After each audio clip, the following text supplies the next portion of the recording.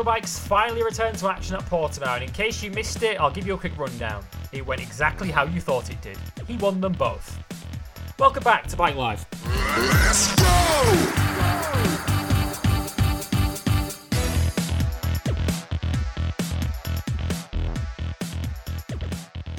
Title is nearly over, folks. Welcome to episode 79 of Bike Live here on Motorsport 101. As we look back on a double bill of superbikes last weekend at home and abroad, we will start this week's show with a review of the action from Portimao last weekend as the interminably long World Superbike summer break finally came to an end, although Jonathan Rea's domination certainly didn't.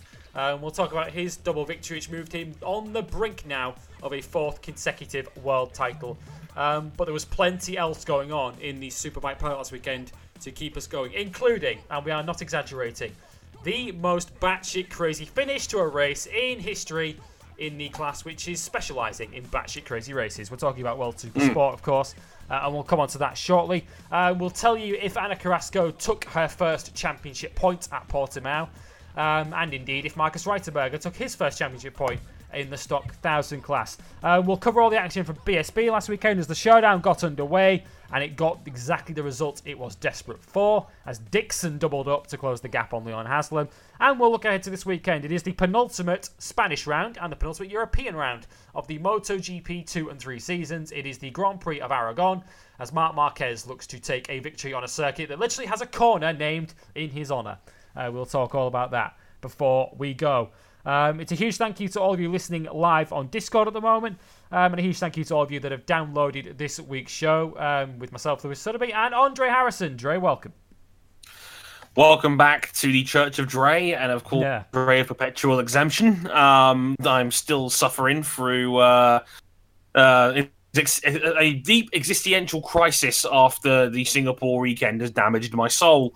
But hopefully some Superbike action will be the cure to all these problems. And no, Lewis really isn't exaggerating. It really was the most batshit finish I've ever seen in motorsport. It was really ridiculous, to say the least. But yeah, a lot to get through on Superbike, so let's get right into it. Yeah, because that Supersport finish is going to take some explaining. Before we get into that, the places you can find us, starting on Facebook, facebook.com/motorsport101. On Twitter, we are at motorsport_101. Do follow us on there. Our YouTube channel, youtube.com/motorsport101. Our website is motorsport101.com. And if you like us so much that you want to back us financially and earn yourself early access to both of our weekly shows, patreon.com/motorsport101. $5 backing, as I say, gets you early access to the podcast. You get to download them and listen to them before anyone else, unless you back us at the $10 level, and you can listen in live, as several of you are doing right now, including one present and one former Motorsport 101 host. One of them actually appeared on the show last week, but Dre returned this week to take back his own podcast, although Dre wasn't in the happiest of circumstances, as you've already alluded to. Ferrari fluffing their lines under the lights in Singapore. Stop me if you've heard that one before. But yes, quite right. Episode 161 of Motorsport 101 is live as we speak. It is called The Pancake Stack, and we focused mostly on IndyCar because the more I talk about F1, the more miserable I'm going to end up feeling. Yes, Lewis Hamilton pulls out probably the best individual weekend of the season with that qualifying lap, which, if you haven't seen the onboard for it on the F1 YouTube channel, go out of your way to do so. It is the lap of the year. It is virtually perfect from LH as he would go on to dominate the race and take his 69th Grand Prix victory in Formula One in dominant fashion over Max Verstappen, and very quietly put together a very solid weekend in second there as well. And, Ferrari, the big story, Ferrari pretty much fluffing their lines. This was a round they were really looking forward to, and, well, nothing happened. Sebastian starting from third. Qualifying didn't come together. The car was poor in quali trim, and then in the race itself, he was put on the wrong strategy. Way to go, Ferrari. Way to go. I'm not mad about this at all. Oh, and Sergio Perez lost his damn mind. All of that from Singapore and the IndyCar season finale from Sonoma, probably for the last time, at least for a little while, we'll be racing there. But Ryan Hunter-Reay completely dominating the weekend from pole position, led 80 of 85 laps, but nobody cares because Scott Dixon finished in second and would win his 5th IndyCar Series title, only the second man ever to win 5 IndyCar titles alongside the great AJ Foyt. All of that and a good effort from Alex Rossi, who lost a lap on the opening corner, looking forward to a tense title finale. It kind of went away about 5 seconds. Myself on Twitter, because I don't watch many IndyCar races, but given it was the title finale and it was on at a pretty good time for me at sort of 11 o'clock at night in the UK, I thought, Joe, I'll watch it. And then about 30 seconds in, I was sort of contemplating switching over. I was like, what's up? So that was it? But hey, I shouldn't complain too much because at least I got to see it. Apologies to all you Americans listening.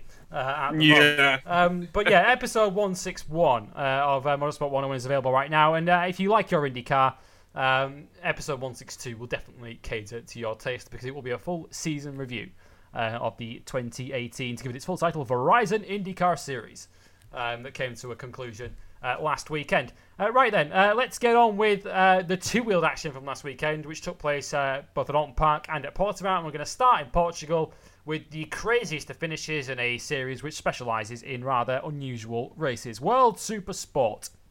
And this compelling championship battle that we've been having, Dre. And before we come on to the madness of the finish, actually, we have to talk about a very sizable incident that kind of gets overlooked in all the madness of the finish, which was the two championship frontrunners crashing into each other. Or more to the point, Sandro Cortese crashing and wiping out Jules Cluzel.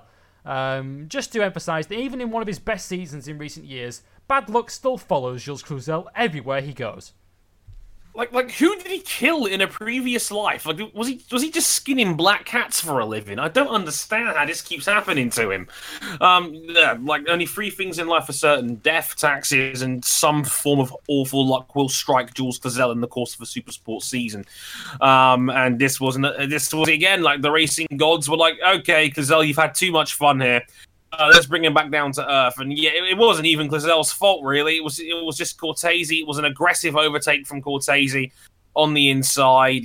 Cortese loses the front, and Cluzel's on the outside just gets collected. There's nothing more to it than that, unfortunately. Cluzel's just been very unfortunate that Cortese's gone in a bit too hot, wiped himself out, and Cluzel's been the fall guy. And what makes it even worse was that Cortese was able to get back up and rejoin. And it would go on to finish in 5th, doing Cluzel substantial championship damage, while Cluzel was unable to continue. So, yeah, just one of those unfortunate racing incidents where Cluzel's been the unfortunate victim of a Cortese error that he's been able to get away with.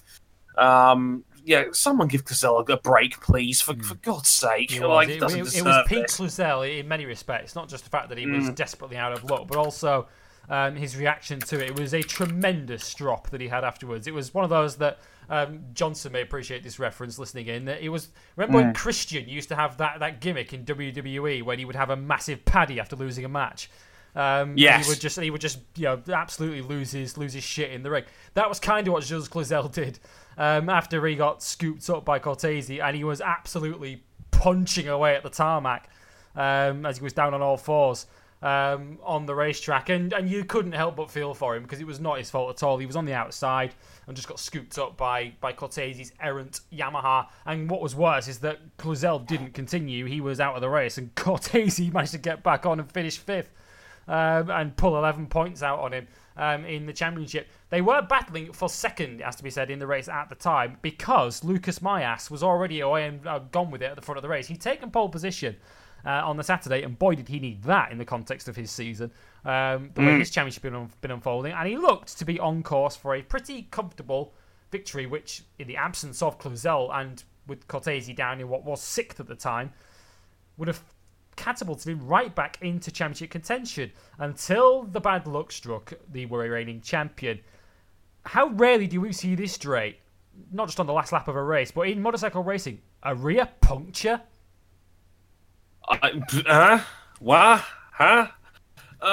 Okay, like, again, who did Mahias kill in a previous life? Because we've been talking about him for weeks, haven't we? That he needs to pull his finger out, and he did everything asked of him. Right. You could do no wrong here. He was going to win this race convincingly. He had it in hand, several seconds. It was going to be a comfortable win for Lucas. And again, if he was classed as a finisher, he would only be 21 points off the championship lead with 3 to go. Mahias would actually have an outside chance of the title again. But unfortunately, he was classed as a DNF, and we'll get to the main reasons why. I mean, technically speaking, he counts as a not classified, which you never see on a Wikipedia table. But we'll get to that in a minute. But in the meantime, Ice did everything right. Rode magnificently in the race, was going to win it convincingly. Without any problem at all, and this was going to be the critical weekend. It was really last chance saloon for Lucas, and he did everything right until the red flag came out. But a very bizarre rear puncher. Yeah, a bizarre rear puncture. He had the race under control. And what's crucial in here, because there's a sequence of events that we need to make sure we get right and explain properly. This happened as Mahias was crossing the line to start the final lap. So crucially, he crossed the line to start the last lap, leading the race, and was overtaken about 10 metres later as he ground to a halt with a flat rear tyre. Caricasulo goes through into the lead, and we think that's the end of it. Unfortunately, unfortunately, if your name is Borja Cuervo Martinez, the most Spanishly named rider ever, who got wiped out on the penultimate lap of the race by Rob Hartog, the ESS championship leader. That's the championship that runs at European rounds only. The Dutchman took Cuervo Martinez out and was subsequently disqualified for dangerous riding as a big result of it. So there's no doubts as to who was at fault for that one. Now, because Cuervo Martinez, both his body and his bike were lying in the middle of the racetrack, even on the final lap of the race direction had to stop it. They had to pull the red flag out, even though there was only half a lap to go. They couldn't allow the rest of the field to go piling into that corner at racing speeds.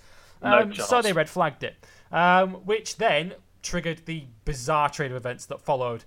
In that, as I'm sure most of you who listen to motorsport regularly will know, if a red flag comes out, particularly in motorcycle racing, I know in Formula 1 it's 2 laps, but in motorcycle racing, if a red flag comes out, the result is taken at the end of the last complete lap, i.e. the last lap that every rider in the field completed, which was the penultimate lap. And remember, if you were listening a few seconds ago, that was Lucas Mahias, who was leading the race. So Mahias, who's sat at the side of the racetrack cursing his luck, sees red flags flying and suddenly realises he's got 5 minutes to get back to the paddock and get back to the pits, and he can keep the victory.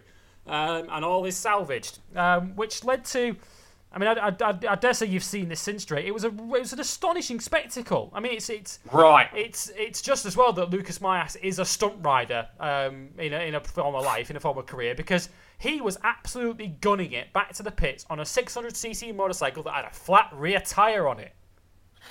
Yeah, to put it into perspective, these bikes have about 140 horsepower and are capable of at least 160 miles an hour, and he's trying to drag it back to the pits as fast as he can.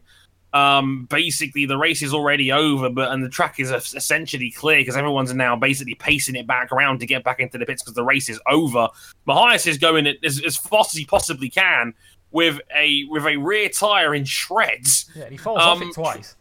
Yeah, he comes off it twice, trying to tail it back to the pits at full racing speed, knowing he has 5 minutes to get back. Otherwise, he doesn't only lose the win, he's no longer classified and scores 0. And he's out of the championship. Essentially. So, Mahias' entire championship now boils down to whether he can drag a broken bike with a punctured rear tyre back to the pits in 5 minutes.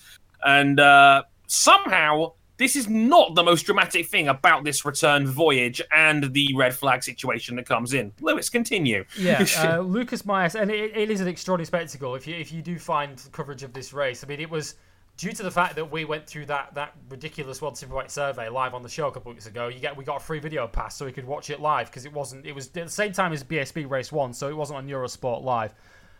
Now, Tom Brooks and Steve English were doing their best to try and explain what was going on. Like, Steve English, to his credit, picked it up straight away. As soon as that red flag came out, he said, Mahias has got 5 minutes now. If he can get back, he wins the race. So Mahias is absolutely gunning it. He falls off the bike twice. We're all watching the live World Feed coverage of a race that's finished, but a rider who's basically riding for his life on a motorcycle that's got no place on a racetrack, trying to get back to the pits in 5 minutes. He does it. He gets back with, I think it was 18 seconds to spare, and is greeted in the pits in Parc Fermé by his adoring team waiting for him, who give him a hug and give him a pat on the back. And They think they've won the race. They literally think they've won the motor race at the time. But what's in the end cost Lucas Mayas is that having fallen off the bike for the second time, 2 corners from home, he then goes up the service road on the inside of what is a double apex final right-hander and shortcuts the last corner and gets into the pit lane. And that is where Mayas falls foul of the regulations, because he did make it back in time, but because he had been essentially not completing a full lap of the course on the way back, Mayas gets stripped of the win. He's back in the pits thinking he's won it, and then all of a sudden the timing screens change and he's taken out the result. And he was crestfallen, as you can imagine. He was absolutely gutted. Even Jonathan Ray went down to GRT and was consoling Lucas Mayas for what he'd been through, because if you trace it back to the very start of the sequence of events, he was robbed by a puncture, first and foremost. Yeah. Before you even discuss whether you think he was robbed by the regulations or not. And that was that. Now, Steve English, World Feed commentator for World Superbikes, did a great job on their official website of sort of laying bare the regulations, explaining what's gone on here. So I'll try and give you a bit of an explanation as to what's happened and what the rules state. It all falls under Article 1.26 of the World Superbike Championship Sporting Regulations, which concern when a red flag is declared by race control. The key rule is that when the red flag comes out, you need to get back to the pit lane, as we've illustrated, within 5 minutes of the flags being waved and the red flag signal being given on the timing screens, in order to be declared a finisher, with the results being set by the previous lap completed by the entire field. As it stood at that time, Mahias was leading, and thought that if he got back to the pits in time, he'd be declared the winner. Now, apart from the 5-minute rule, there are other rules to consider, one of which is you needed to be an active participant at the time of the red flag. Now, Mayas crucially had not been officially declared a retirement on the timing screens at the time of the stoppage, so he was, according to the timing screens at least, still in the race and still competing, even though he pulled his bike over at the side of the racetrack.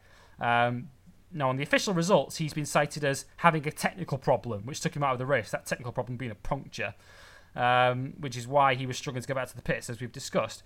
Now, the rule that is really crucial in all of this is Article 1.21.3, which states that riders should use only the track and the pit lane unless they accidentally leave the track. Then they may rejoin it at a place indicated by the officials or at a place which does not provide an advantage to him. Now, in racing conditions, race directions are able to enforce a penalty of dropping a position or, in inverted commas, further penalties. The further penalty in this case was essentially taking him out of the result and deeming him a non-classified finisher. Now, a lot to pick apart there, Dre. First of all, Lucas Mayas, he gets back inside 5 minutes, but he's ruled to have not completed a lap of the racetrack and taken essentially an illegal shortcut. Right. But this is essentially... You can argue this both ways, can't you? Because GRT Yamaha will surely, when they appealed this on the Sunday, be saying, well, how can it be a shortcut when the race is over? Right. So in other words, is it in the rules that you can't gain an advantage on a timed rule that would never come into play in any other circumstance? Like this, you know what this is? This is like 14 different mitigating circumstances confuddling on top of each other like something out of the Great British Bake Off. It's ridiculous. It is insane. It is the mitigation of, like, was Mahias a classified runner at the time? Yes. But the race is over. So why is there a 5-minute classified rule? And why are you running the clock on that? And on top of that, you've got to consider, well, he used a shortcut to get back inside in time, which surely is understandable given the context of the situation. His bike had no rear tyre. Just to point out, Mahias claimed, and I'm not going to say he's a liar, I understand this, he said that he took the shortcut so he wouldn't drop oil and debris on the final corner. Which is a valid bit of logic to claim, because I'm guessing there was riders still circulating or potentially still circulating, and you don't want to have stewards clean up the track in between races. And there was a superbike race to come shortly after that. Exactly, and not to mention it is safer to do that in that circumstance than use the racing line in what is technically a red flag situation when riders are still circulating. Guys could still be facing medical treatment as well. So, if anything, using the slip road is probably a better option than being on the track still. I mean, like I said, this is like one scruffy and vague rule stacked on top of another one, and like I can't believe they've disqualified him for this. I think this is the sort of circumstance where okay, the rule book, okay, he's broken the rule book, and no one is arguing this. Technically speaking, he has broken the rule book, and he's broken regulations, and yes, he is liable to the full extent of the stewards and what they want to do in terms of punishment. However, and I don't normally like playing the spirit of the rules card here, but I'm going to do exactly where so. you're going, and I agree with you. Yeah, because this is such an extraordinary circumstance. This was not why that regulation was written. Exactly. This goes beyond the rule book. You would never write something against this in a million fucking years because you will never see this again. The 5-minute rule and the shortcut rule was written to essentially prevent a rider causing a red flag. Imagine a rider there's a lap down in last position, causes a red flag himself, and then is able to restart from the back of a grid in a restart and gets classified. Or, for instance, a championship's on the line and a rider is hanging on to a position which would win him the championship, so he causes a red flag.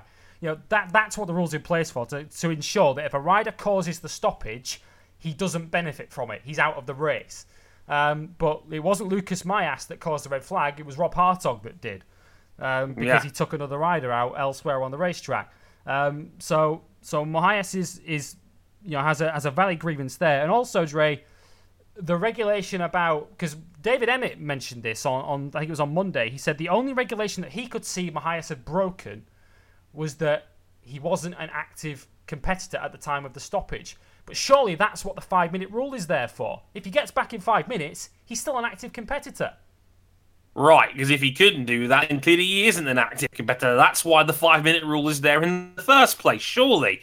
It's your way of finding out who is still on track and who's able to circulate and who isn't. Because if they can't, well, they're not going to. They're going to be. They would get a DNF in a green flag scenario anyway. So that's why this 5-minute rule is in play. And Mahias did not break that rule because at the time the red flag was pulled out, he was still on the timing sheet and was not classified as a retirement. So technically speaking, he was still an active competitor in that race, and Lucas had every right to try and get back into the pits in time. So, no, he's not broken that rule either. So, like I said, I think common sense should have prevailed here in this circumstance. They should have just let Lucas keep this win. Because, I mean, Lucas didn't hurt anybody. He didn't actively hurt another competitor by doing what he did. I mean, bottom line is I feel really, really sorry for Lucas in this circumstance because he was crossing the start-finish line with a win. He had the win taken off him 10 seconds later when his rear tyre bursts, only to think then he had a chance of winning the race again, thinking he had won the race again, and then being classified as a non-finisher. All this in the space of maybe 8 minutes.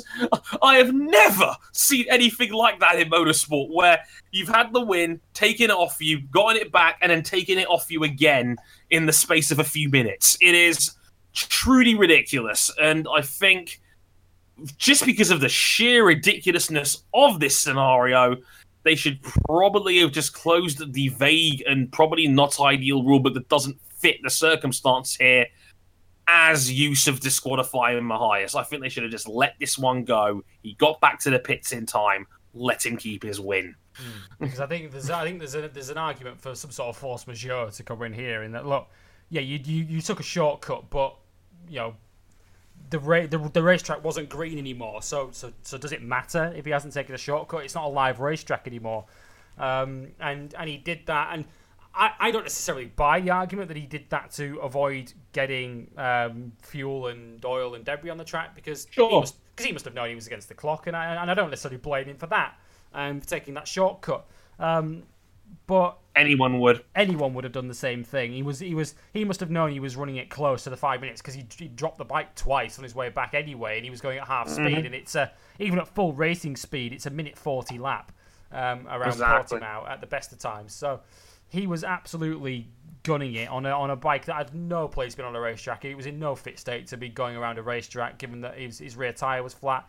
as Dre mentioned, the tire could have shredded itself to pieces. The chain could have come off his bike. He could have, it could have really very badly hurt him had he fallen off again or fallen off at full speed. And just the images of him, you could see him just sort of snaking around as he's trying to get it into the pit lane. He is going as fast as he can on the bike and the tires that are underneath him, and he's almost struggling to keep it under control as he's getting it in the pit lane. And you could see he was exhausted as he got back, and the team were, under the impression that they'd won the race. Now, technically, the team did win the race, as I'll tell you in a moment, but it just wasn't Mahias that won it. And it was a double whammy, wasn't it, Drake? It's not just did the win get stripped from him, but that is essentially his title defense over. Yeah, as it stands right now, he is 46 points off Sandro Cortese, the championship leader, with just 3 races to go. Mahias is essentially out of it. There's too many guys in front of him, and there's probably just not enough points on the table now to get back up there in time. So, as far as I'm concerned, Lucas is out of the running, barring a protest. And that's a real shame for Lucas, who did everything right this weekend. And even when he did do everything right, he ends up with a donut for his trouble. It's brutal. It's a brutal bit of luck. Again, it's like such a spectacular and ridiculous set of circumstances for this to happen in the first place. And yeah, now he's got nothing to show for it, and he will now most likely lose his world title, most likely to either Cortese or Clazel. So yeah, it's a real shame that Lucas's title campaigns ended in such an awfully unlucky fashion. But that's bike racing for you sometimes. But yeah, it doesn't make it any less brutal. And yeah, my sympathies go out to Lucas and the GRT team, because that is a shitty way for one of their riders to lose a Grand Prix. Yeah, you say that in terms of the championship and how it looks. Well, that brings me to the actual winner of the race at the end. Now, it's better to be born lucky than good, as they say. And Federico Caricasulo inherited the win from his teammate. Now, it might not feel like it, given that these races were essentially 2.5 months apart, Dre, but that is now back-to-back wins for Federico Caricasulo. He's up to 3rd in the championship. He's 20 points behind Sandro Cortese and only 4 behind Jules Clazel. Are we sleepy on Caricasulo? Could he come through on the blind side and beat them all to this? He could. I don't think it's inconceivable. Federico Caricasulo has been able to win races. He's a very fast rider, and he's always been in the conversation.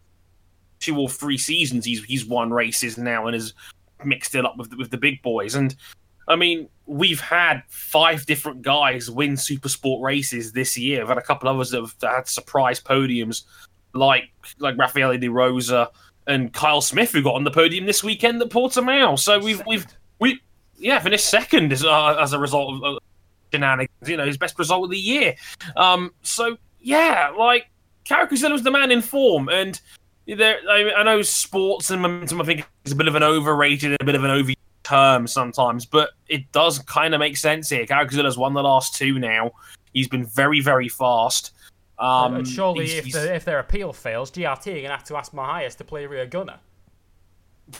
God, is he going to agree to that? I don't even know. But yeah, in theory, you would expect GRT to pull Lucas to one side. Yeah, because Caricasulo did it to him in Qatar last year.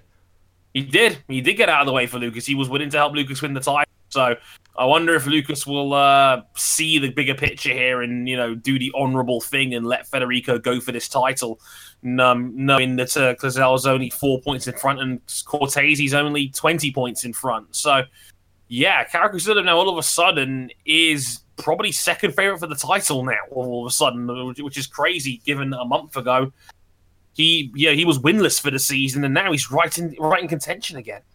He is right in contention. He's 20 points off the lead. 20 points covers the top 4 because Randy Krummenacher is level on points with Caricasulo on 129. Krummenacher could only finish 4th at the weekend in Portimao. That means he's now gone 5 races without a podium. Basically, since that Ride of the Year candidate in Assen, he hasn't been on the podium since. He's been either 4th or 5th in every race since, but no higher than that. But it was an extraordinary race in that Caricasulo wins it with 3 different manufacturers on the podium, which is the first time we've been able to say that this year in what has been a Yamaha-dominated series, with a Yamaha winning from a Honda and an MV Agusta.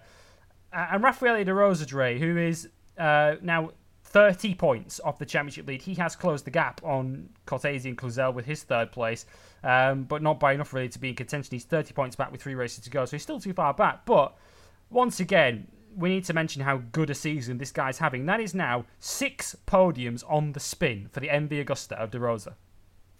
It's incredible consistency. Rafael De Rosa, ever since his crash in Aragon, has been on the podium every since. Finished 5 of the last 6 in third place, the second place as well, even going one better at Misano a month ago. He's riding phenomenally well. It's a Yamaha championship. We all know it. He's surrounded by 5 other Yamahas in the top 6 of the championship right now. And despite that, he is competitive in almost every race he competes in right now. And the MV Agusta, we all know they lack resources. They're not competitive in terms of race packages compared to Yamaha and anybody else at the moment. They always play catch-up when it comes to their racing. But Rafael De Rosa is doing about as much as that bike can do. He's not making mistakes on it, and he's just getting the best result he can. You can't ask for much more than that. And this consistency has kept him with an outside chance of winning the title. He needs to win a couple. Probably needs to win 2 of the last 3 to realistically have a chance here. But bless him, he's trying. And again, you can't ask for much more than what he's doing on the MV right now. No, he's having a tremendous job. And shout out to Kyle Smith as well, who finished second on the CIA Landlord Insurance's Honda. That is a great result for the half Yorkshireman, half Spaniard in second place. Let's give you the full result then. Caricasulo, in extraordinary circumstances, the winner from Kyle Smith, and Rafa De Rosa third. Randy Krummenacher fourth, ahead of the championship leader, still Sandro Cortese, who, after crashing and dropping down to 21st, rode like a demon to salvage fifth. Ahead of the Estonian Hannes Sommer in sixth. Erta Badavini on the other factory MV Agusta in seventh, ahead of Thomas Gradinger, the sole NRT bike, to make the finish in eighth. Hikari Okubo ninth. And Hector Barbara, remember him? He finished 10th. He is Keenan Sofoglu's now full-time replacement at Pacetti Kawasaki. And on his debut in World Supersport, Hector finished 10th. The final points positions went to Luke Stapleford in 11th, Pons in 12th, Van Sicklerus in 13th, Stanger in 14th, and the Brit Sam Hornsey, who made his debut for the Profile Triumph team. Or they were Triumphs. He's on a Triumph. Stapleford, his teammate, is on a Yamaha. Long story. He took the final point in 15th place. One other rider worth mentioning, and that is Alfonso Coppola, the championship runner-up last season in Supersport 300. He was the first ESS runner to make the finish, largely because his lead rival in that, Rob Hartog, got disqualified. So Coppola won the ESS race, despite being the last classified finisher. Championship standings then. They look like this with 3 races to go. It's led by Sandro Cortese, although his lead has actually, bizarrely, given the fact that he fell off, has grown to 16 points over Jules Cluzel. So Cortese can now finish second in the 3 remaining races, and he will win the Supersport title in his debut season. Caricasulo is third now on 129, 20 off the lead, level with Krummenacher in fourth. Rafael De Rosa is 30 off the lead in fifth. Lucas Mayas is now 46 off the lead with just 75 to play for in sixth. Kyle Smith is up to 7th on 59, with Luke Stapleford 8th. Anthony West is 9th on 51. Now, he got popped for a doping violation last weekend and got served out of the race weekend. For the second time in his career, Anthony West has failed a drugs test. Unbelievable. The 37-year-old, he arrived at Portimao to race, but then he was told that he'd failed a test at Misano in July for a non-specified stimulant that had been traced in a urine sample. So no more Anthony West. So he's 9th in the championship at the moment. I expect his results to get expunged from the records before we're done at the end of this season. And Thomas Gradinger rounds out the top 10 in the championship. He has taken 10th off Nicky Tooley, who, as you I'm sure you know if you've been following us regularly, is now a Moto2 rider. On to Supersport 300 then.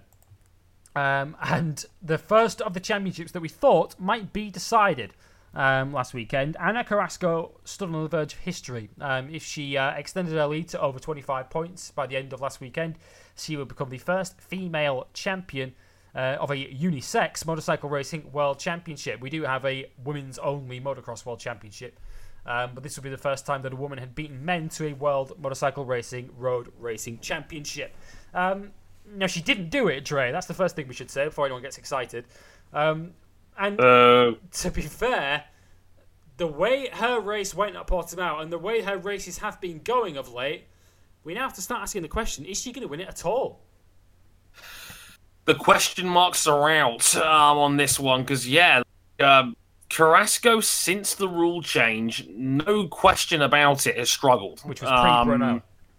Yeah, it was pre-Bruno, and that was quite a few rounds ago now that the Carrasco has struggled. And, we could go into the long story of how it's gotten to this point with Kawasaki running a 400cc bike, a bike that clearly caught the organisers off guard. And this was the series trying to usher in a late rule change to basically nerf the Kawasaki that was too overpowered. And the biggest victim in this has probably been Carrasco because she's smaller than a lot of the other riders in the class and weighs less. They have to put more weight on the bike, which makes it harder to ride. The performance ballast that comes into play to make the minimum weight requirement the bike suffers as a result. So, yeah, she struggled since then, and now, due to the race result and Scott Derue winning the race, Derue's now second overall and only a handful of points back. I think it's 10 points back, Lewis? 10 points back, yeah, and it's Carrasco's results since this rule change came in place are concerning because she started the season with a sixth, a fourth, and 2 wins. Those 2 wins coming at Imola and Donington. Then we had the change in regulations, which essentially saw the bikes sort of hamstrung a bit and a combined rider and bike weight limit come into place for that race. And since then, she's gone 11th at Brno, which needs to be qualified a little bit by the fact that there was a red flag before the race had finished, so she might have been able to improve on that in the race that remained, but she didn't. And then 10th at Misano, 10th at Portimao. And what would really worry me from Ana Carrasco's point of view last weekend is the fact that she was at the back of the leading group throughout the race, and at no stage, Dre, did she ever look like climbing towards the front of it. No, she wasn't really racing the people in front of her. That was the problem here.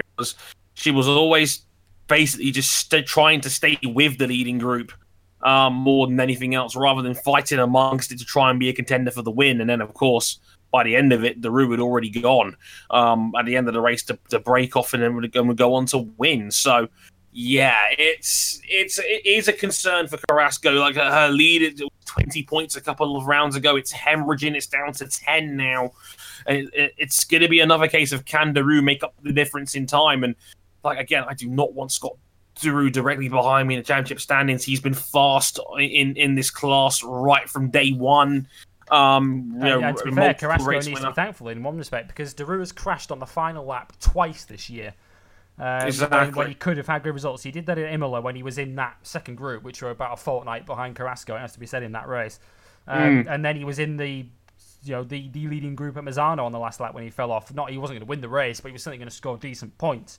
As it is, he's 10 behind. We have a 4-way title fight going into next weekend. Finale at Magny-Cours. We did think initially it was going to be 5, but Borja Sanchez, who had taken the finish in 10th, was turfed out with the result in the end. He finished higher than that, but he was turfed out due to track limits, and he was given a penalty that took him out of the points. So he is 32 back in 6th in the championship. We have 4 contenders next weekend.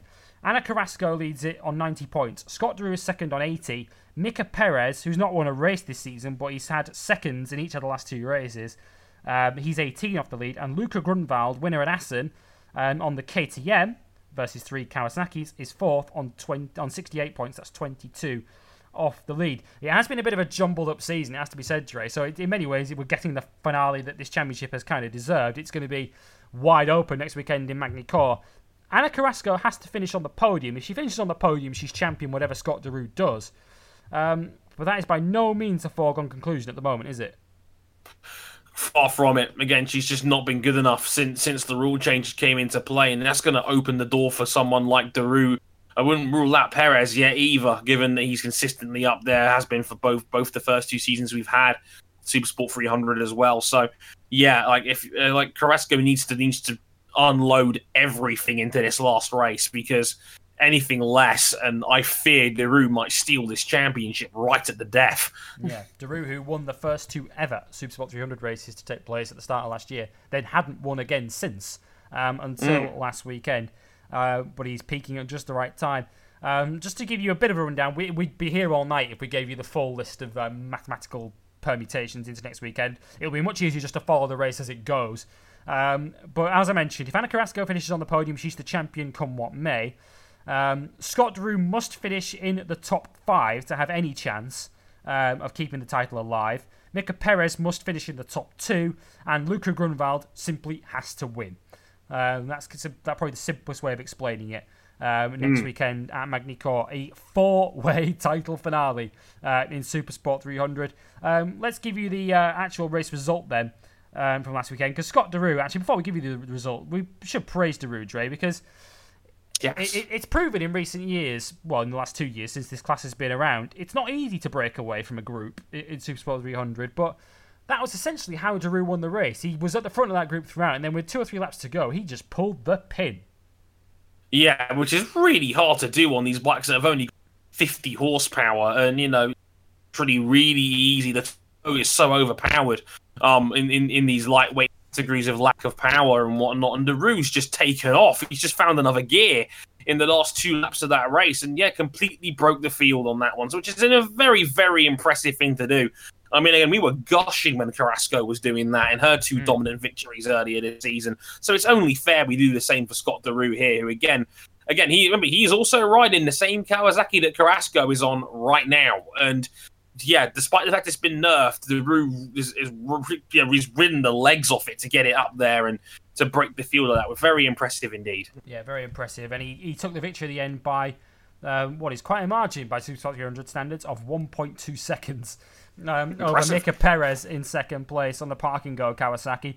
Manuel Gonzalez taking a podium in third.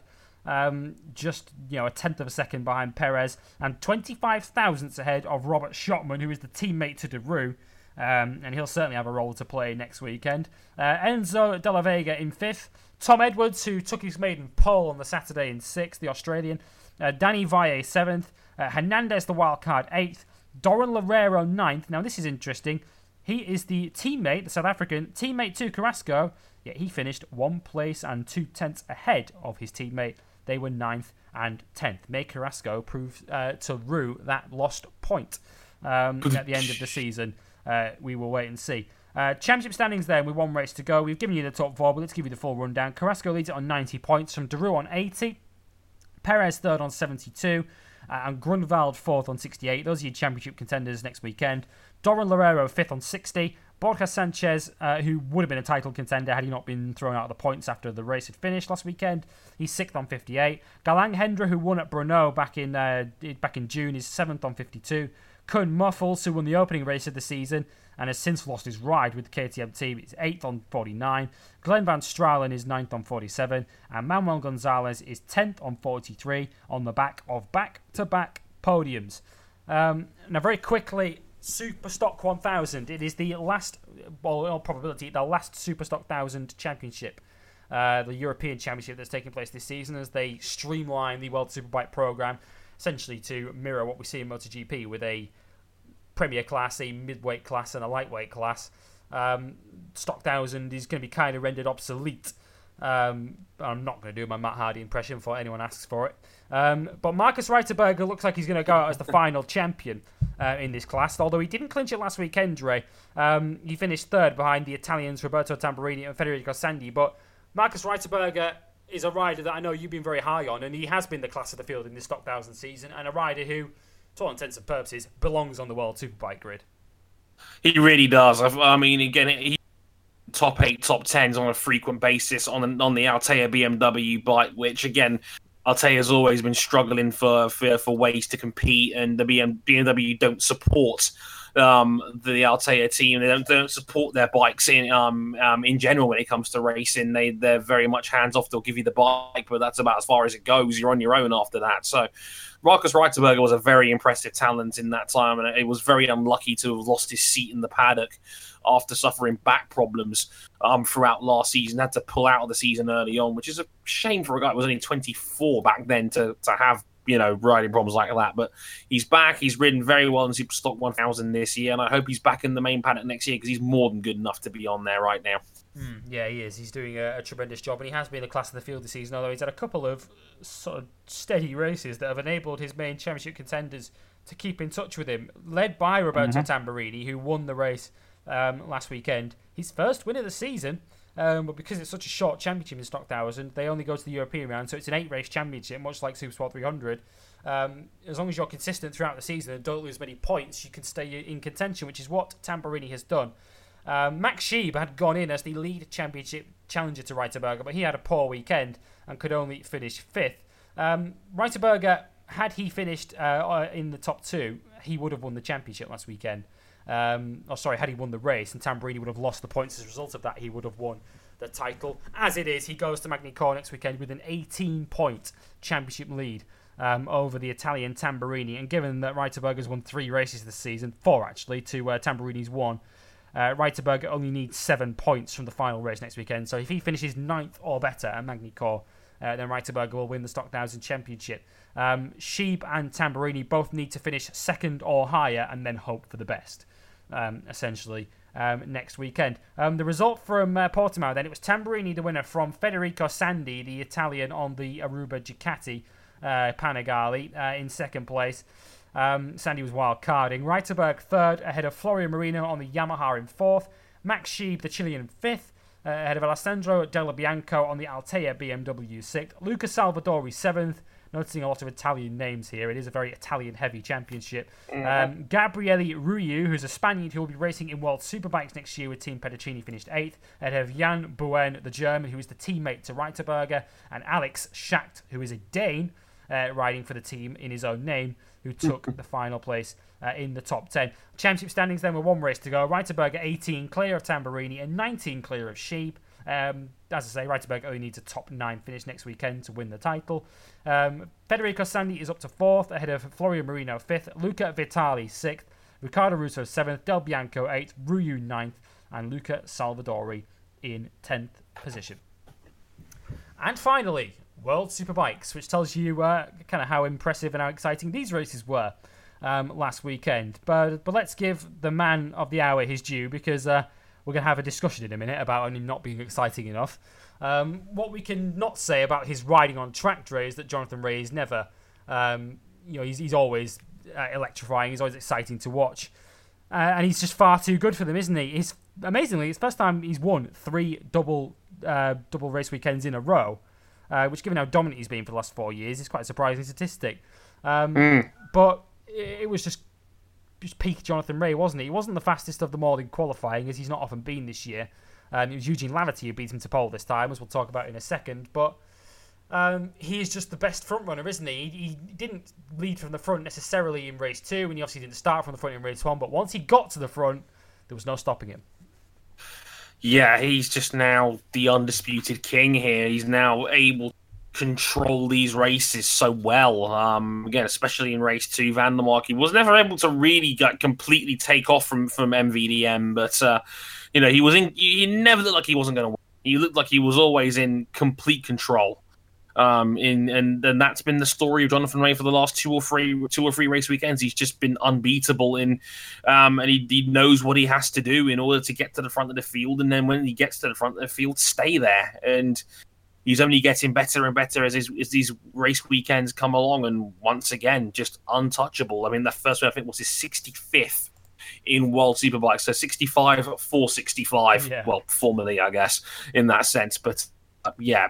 Again, just another sensational weekend for Jonathan Rea, where he's just virtually unstoppable now at this point, and it's a matter of when he wins the world title now rather than if. Most likely, race 2 at Magny-Cours next weekend, maybe even race 1, depending on mitigation but circumstances behind him. Who knows? But Again, it wasn't the most exciting race weekend in the world for Jonathan up the front, unfortunately. But that's just how the cookie crumbles. Sometimes there is no dominance and entertainment are 2 very, very different things in motorsport. And Jonathan once again just did a resoundingly brilliant job. Yeah, it's a shame, really, in some respects, because it's a circuit that I think we all absolutely adore in motorcycle racing. It's fantastic. It's a brilliant circuit with its undulations and its fast corners. It is a great racetrack. And as it's proven, the best rider of them all is the best at riding around it. And Jonathan Rea, his race 1 victory, as I say, he got the whole shot at the start of the race from the front row of the grid, although he wasn't on pole.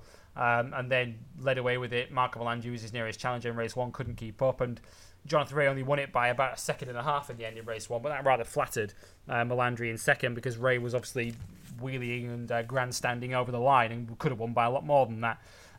Race 2 was a little less clear-cut in that Van der Mark kept him honest towards the end of the race. Van der Mark never had Jonathan Rea, far enough ahead that Rea could relax. It was only ever one mistake away from Van der Mark being right on him, but Jonathan Rea was able to control it and take his 66th career win in race 2. He has, of course, got the all-time wins record. He could, next weekend, at Magny-Cours, match Carl Fogarty for 4 world titles. And once he does that, because he will do that, if not next weekend, he'll do it before the end of the season, he'll win his 4th title.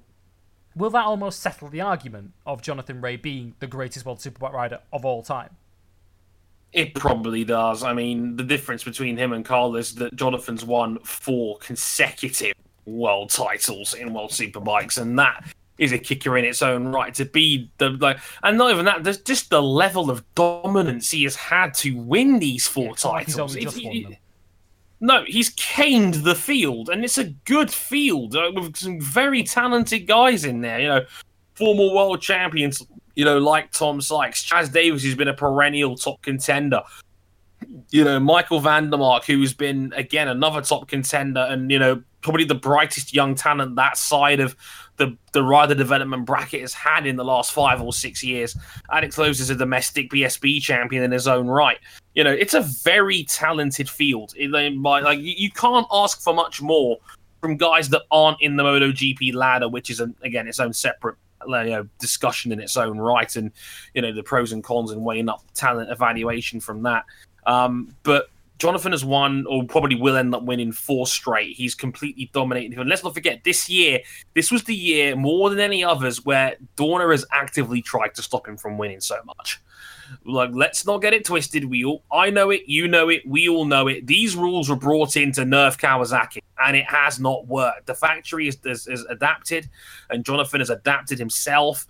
And once he destroyed Chaz Davis at Imola earlier this year, which used to be a Chaz Davis staple circuit, I was like, yep, we're done here. So for me, I think Jonathan will end up finishing this season as the greatest superbike rider I think we have ever seen. And to win, 4 straight titles and win, I think, more or less half the races in the last 4 years to get to this point is utterly remarkable, and just you may never see a run of form quite like that ever again. Quite frankly, it is insane what he's doing on a motorcycle right now, and may it not be diminished anytime soon. Help me out, Drake. I don't know whether you can remember the number without me having to check to Wikipedia. What was the points record he set last year? I want to say it was 6. I want to say it was. We named the episode. I want to say it was 65.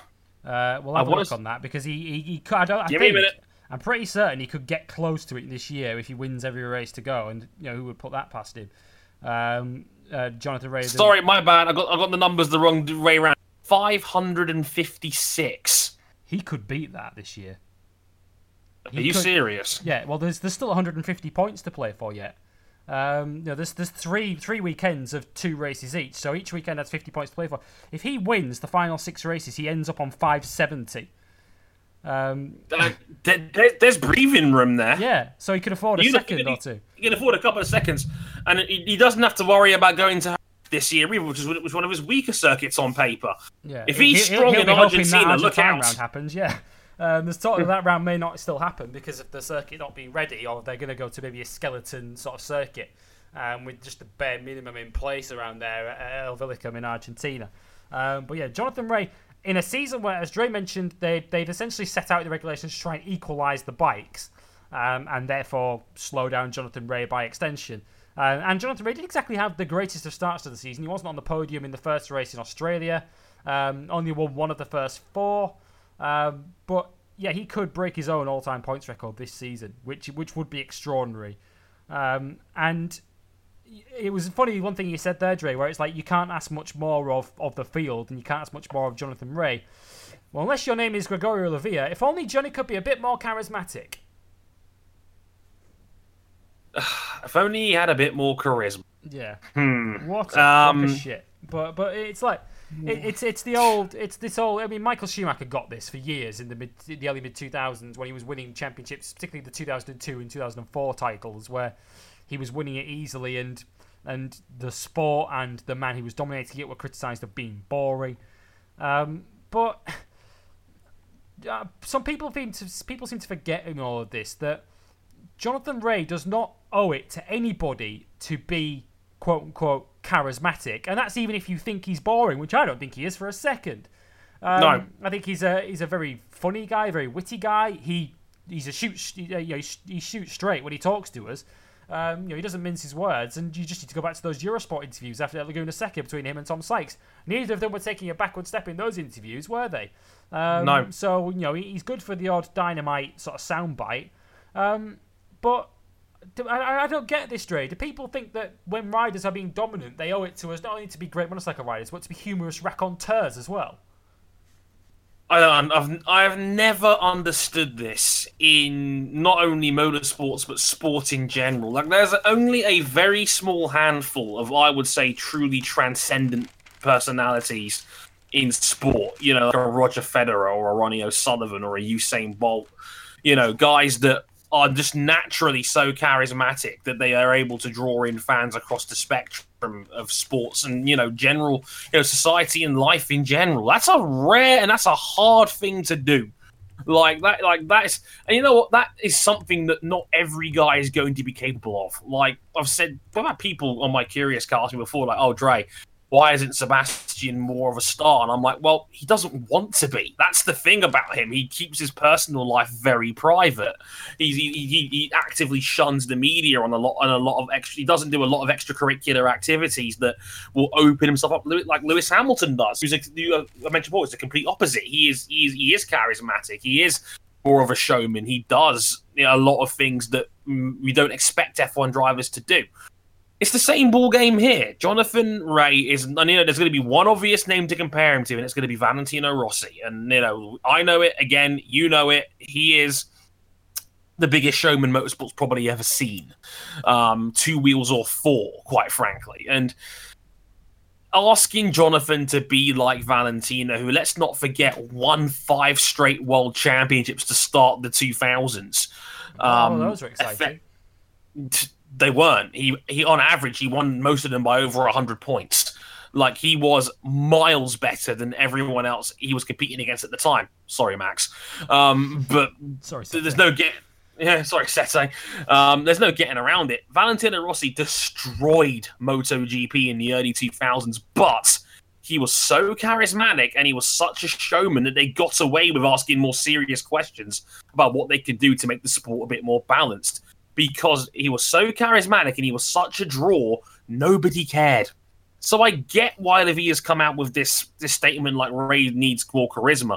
Yeah, because that's a point worth making, actually. We didn't mention this. It was Gregorio Lavia that said this about Jonathan Rea not being charismatic. He is the World Superbike sporting director, for goodness sake. Yeah, that's one of the highest ranking dudes in the series coming out and saying this, which is baffling that he's come out with that sort of comment. Like, as King points out, listening to this show right now, he just put it in our Discord server right now. Championships can't pick their champions. It's the luck of the draw on whether the series has a charismatic champion. You have to work with what you've got. And it's the funny thing about that is that Jonathan Rea is, I think, a more charismatic person than people give him credit for. Tell you what, World Superbikes could try and market him a bit better. World Superbikes marketing? You mean the sporting club that has to ask its fans how to make its series more appealing? What name we should be calling it? Funny that. It's almost like the two are linked or something. But no, like, Jonathan is I think genuinely a more charismatic person than I think the on-track behaviour. I think he's a bit wittier, a bit sharper, and he's a bit more intense than I think people give him credit for. We saw it with his interviews with Eurosport. We've seen it when he was confronted by Chaz Davies during Assen last year, when he almost had a punch-up when Davies lost his qualifying lap. Dorna, you're the guys who are worth billions of pounds. You have the marketing budget to promote your series. You have a transcendent 4-time world champion elect in your back pocket, and yet the majority of biking fans don't know who he is. That's a you problem, not a Jonathan Rea problem. Like the man's got his autobiography coming out next week as well. Yeah. His autobiography is out next week, so it's just bound to have a bunch of interesting stuff in there. He's from Northern Ireland, and did I mention who finished second in the BBC Sports Personality of the Year poll last year? That's right, Jonathan Rea. Funny that. A popularity contest, he came out second and only lost by a few thousand votes to Mo fucking Farah. One of the most successful British athletes of the last 2 decades. Do you know who else is in that vote? Lewis Hamilton. One of the guys we've been talking about who's got one of those transcendent personalities that World Superbike seems so desperate for. It's exactly. You ask anyone in Northern Ireland if Jonathan Rea lacks charisma. And then run swiftly once you've said it, because I think that's just such a ludicrous thing to say. Just to give you the full quotes from Gregorio Lavia, because he said this to Eurosport. We have the best, but maybe he is not the most charismatic guy. These things are causing people to lose interest, but we're not doing anything to change this. The best will win, and congratulations to him. So he does acknowledge the fact that the series isn't exactly helping itself in terms of its champion not being the most charismatic guy, in Gregorio Lavia's humble and, in our view, wrong opinion. But it is what it is. Jonathan Rea could well be a 4-time world champion within the next 7 days or so. As I mentioned, he can win it in race 1 at Magny-Cours next weekend. If he doesn't, he'll almost certainly win it in race 2. If he wins race 1 next weekend and Chaz Davies fails to finish second, then Jonathan Rea is the world champion for 2018. In as much as what happened at Portimao, then outside of the dominant race winner of both races 1 and 2, the 2 riders on the podium with Jonathan Rea on Saturday and Sunday were the same, Marco Melandri and Michael van der Mark, although they stood on different sides of the podium based on which day you're talking about. It was Melandri second ahead of van der Mark in race 1. Van der Mark second in race 2, though, Dre, ahead of Melandri. And whisper it quietly, Michael van der Mark is only 20 points off Chaz Davies and second in the World Championship. Michael van der Mark has a real shot of ending the season as the best rider in World Superbikes, not named Jonathan Rea, which would be a real feather in his and Yamaha's cap. Yeah, I mean, okay, you could say the rules may not have worked on this one. I mean, they are closer than what they were last year. So from that standpoint, it's been a success. Yamaha has been more competitive, and Van der Mark has reaped the rewards of a more competitive Yamaha package with that double victory he had in Donington, and now his 3rd straight podium finish, which, Yamaha are actually now on the podium on a semi-consistent basis, which is great. That's exactly where they need to be. And Van der Mark has very, very well this year, all the way through. Only 1 DNF all season long from Michael van der Mark as well, which is a key factor in all this. He's not had to ride hurt on 2 occasions like Chaz Davies had as well, where Davies is still in recovery from a separated collarbone, which, again, to be fair, Davies did a phenomenal job to have 2 4th places this weekend, despite breaking said collarbone only a week or so prior. But Van der Mark is doing a sensational job. You can't ask for much more than what he's doing on that Yamaha right now. And again, even 3rd would be a phenomenal result for Yamaha in the overall championship, because given that Lowe's has tailed off a bit. But if he could just maybe creep out 20 points on Chaz over the last 3 weekends, if Van der Mark finished second overall, to be the best of the rest prize winner behind Jonathan Rea would be a phenomenal achievement for him and for the Yamaha team in general, to have a guy ranked that high in the championship.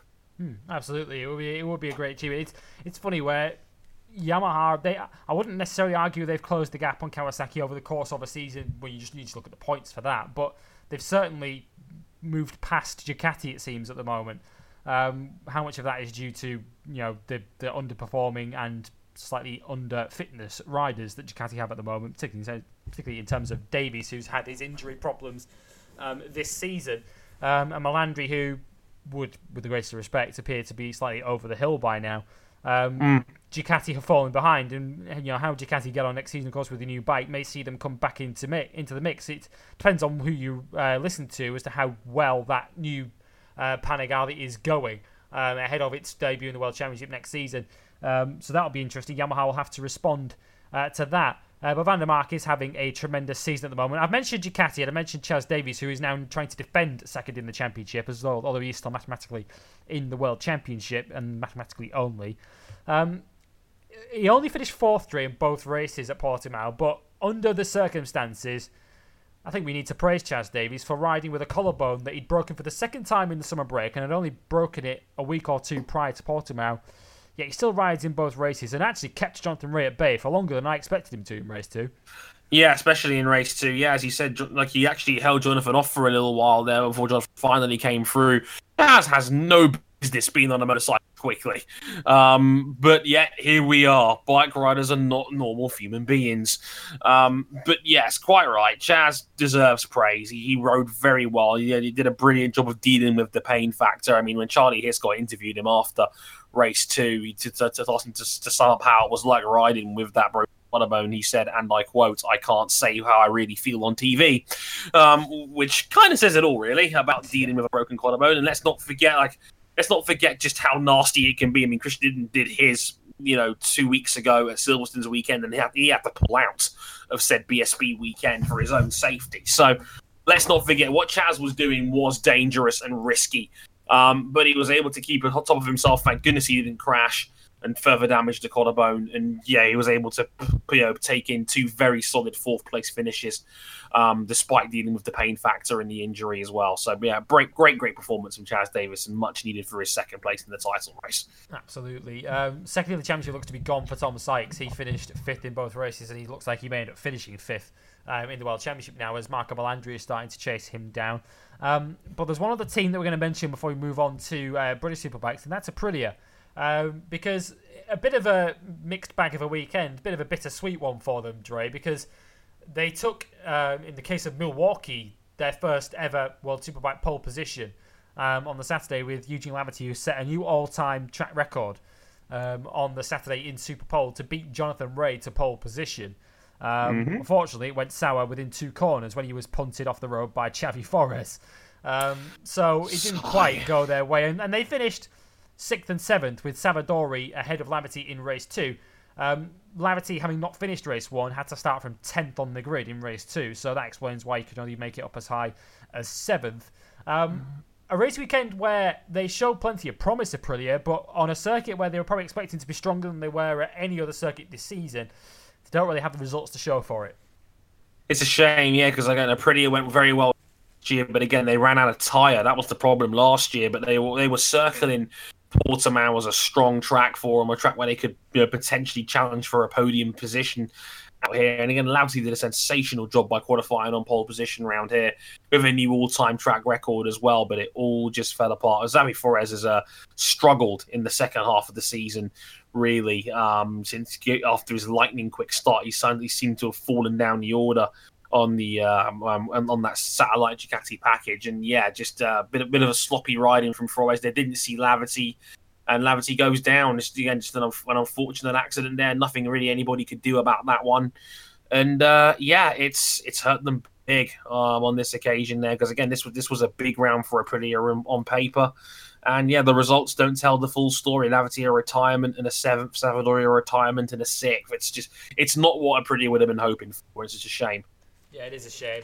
Although, to be fair to them, and in the context of the other manufacturers, they actually had a decent weekend when you compare it to the likes of, shall we say, Honda, as you'll find out when I give you the results. Race 1 went to Jonathan Rea from Melandri and Van der Mark, with Davies 4th, Sykes 5th. Loris Baz on the BM up in 6th. That's as good as he's been all season. Good ride, Baz. So well done to him. Jordi Torres on the MV. We've got more on him in a bit. He finished 7th ahead of Toprak Razgatlioglu 8th. Michael Ruben Rinaldi 9th. And Alex Lowe's, who had a very poor weekend, as evident by the fact that we haven't mentioned him at all yet.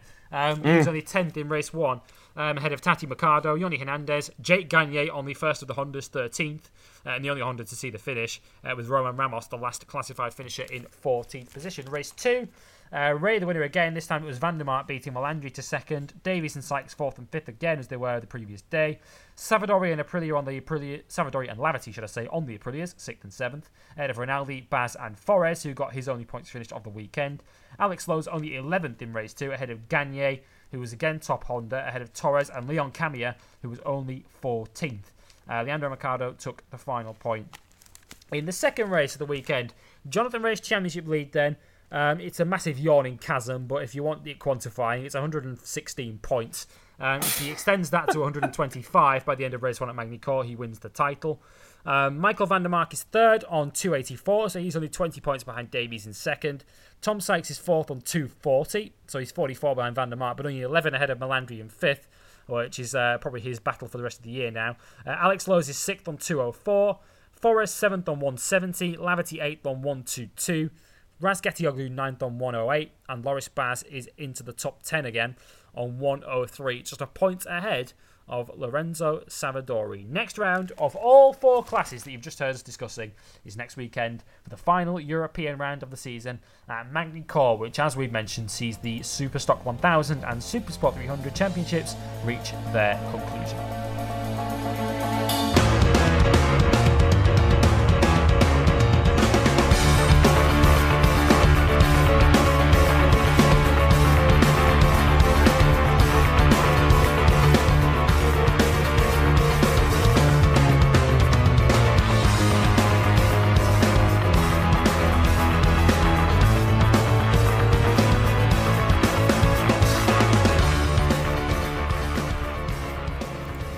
Back across the British shores and BSB and the start of the British Superbike Showdown at Alton Park in Cheshire. And before we get on to the Showdown 6 and how they got on, Dre, we had to start by talking about the leader of the BSB Riders' Cup, or who was the leader going in, the rider who narrowly missed out on a place in the Showdown outright, Danny Buchan, who has subsequently lost the lead of the Riders' Cup.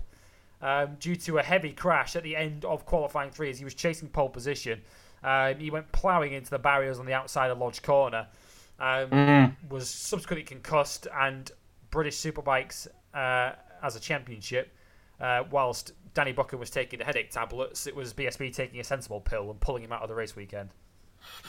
Yeah, definitely the right decision there. We've talked on Bike Live extensively about in bike racing and how they seem to have gone overlooked until recently, and I'm glad again this year that more racing series are taking the time out to look for concussions, find them, and then subsequently remove them from the weekend, because we've mentioned it before, I'll mention it again. Second impact syndrome can kill in bike racing, and having a second major head impact or head injury during a race weekend can be fatal. So it's paramount that if you've diagnosed somebody with a concussion, they cannot ride again that weekend for sure. That should be a nailed on rule across all bike racing and motorsport in general. So yes, of course, glad Buchan is okay. He was very funny. Possible, to be fair. It's like I said, I had some scans, not going to take part this weekend, but they found the brain, which is a positive. Yes, he did. Was Buchan's quote on Twitter that on Saturday. So luckily he's okay and is on the mend. He'll be back for Assen. The absolutely BSB doing the right thing. Yeah, Danny Buchan sat out the 2 races on Sunday, and as I mentioned, lost the lead in the Riders' Cup as a result of it. The main story, though, of course, was the race for the title between Jake Dixon and Leon Haslam, and that's with all due respect to the other 4 riders who also made the showdown but were a lot further back in terms of the points. Now, we've asked the question, I suppose, Dre, what will it take to stop Leon Haslam? And we kind of worried when he had that massive high side at Silverstone, such a big high side that we named last week's podcast after him. Yes. That just when the championship is getting important now with the showdown starting, that Haslam's bad luck may suddenly arrive in a flood. Now, he escaped injury with that massive high side at Silverstone, but lo and behold, he turns up for the first proper showdown round Alton Park, qualifying 1. He's not even got a lap time on the board, and the bike goes pop. Of course it does, because Leon Haslam cannot have nice things. Yeah, back of the grid, start for race 1, and it's pissing down with rain, and it mentioned bike went boom, base for lack of a better term on that one. I think that's the technical term for it. Had to start a race 1. I think it was 22nd on the grid. as a result of basically not being able to get a lap in. And yeah, just as mentioned, Haslam has been so utterly brilliant in the regular season format. And as he was very quick to point out on Instagram, if we still were going by regular season rules, Haslam would have won the title this weekend. Yeah. Sadly, he hasn't, and has had his championship lead reduced to just 31 points as a result of this weekend and Jake Dixon's double victory, which we'll get to. But yes, Haslam, the bad luck has come early. Please let that be the last of it. I don't think it's going to be right if anyone but Haslam wins this championship, which would make me very sad, because he's been phenomenal. And he was phenomenal again this weekend in the context of this race weekend. And yeah, just the bike going pop. And Haslam, please just bring it home now. I don't want to see him not win it now. It would be awful if something happened to him that would yank it out from underneath him now. But yeah, making the best of a bad deal, Haslam was still very, very good this weekend. His usual classy self. There was a great Twitter exchange, actually, just on that, which I've only just read for the first time now. I've only actually read the replies to it. Dre might have seen this already, but I'll bring you it anyway. Leon Haslam did tweet, "Just been told we have actually won the normal format championship with 5 races left. Big thanks to Bournemouth Kawasaki and Kawasaki UK. Just the BSB format to get now," with 2 sort of bicep flexing emojis. Jonathan Ray replies to that.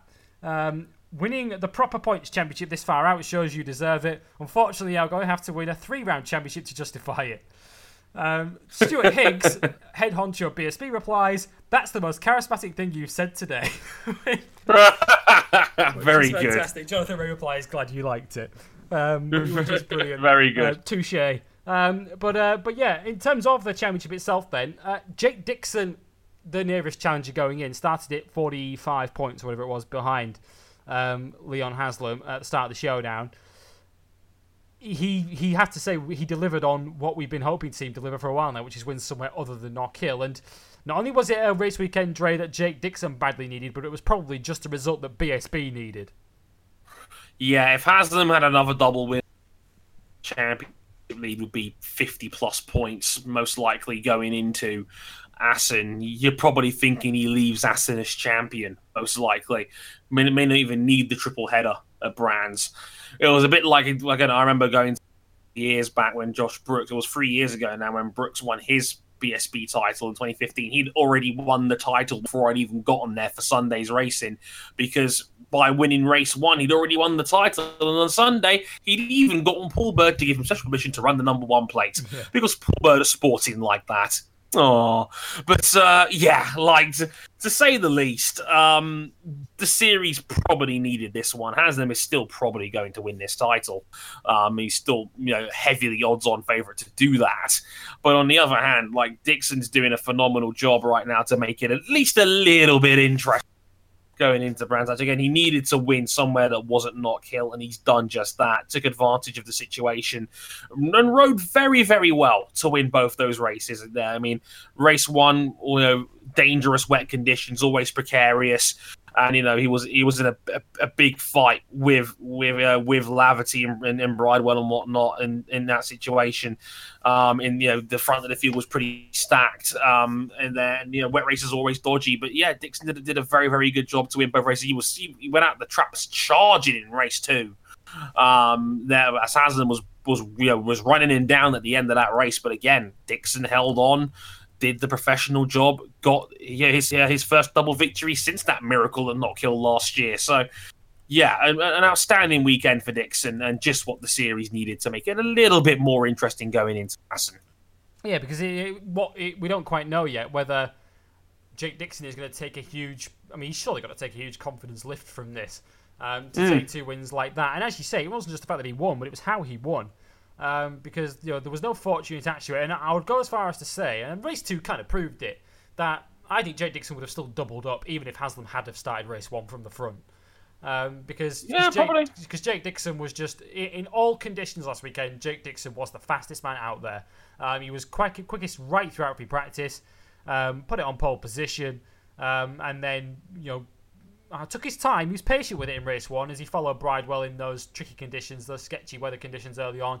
But once he got past Bridewell, he pretty much controlled that first race. And in the second race, he almost went out too quick, I think, in the second race, where he pulled out over 5-second lead and then nearly got chased down by Haslam in the second half of the race. But I'd like to think that Dixon always had it under control.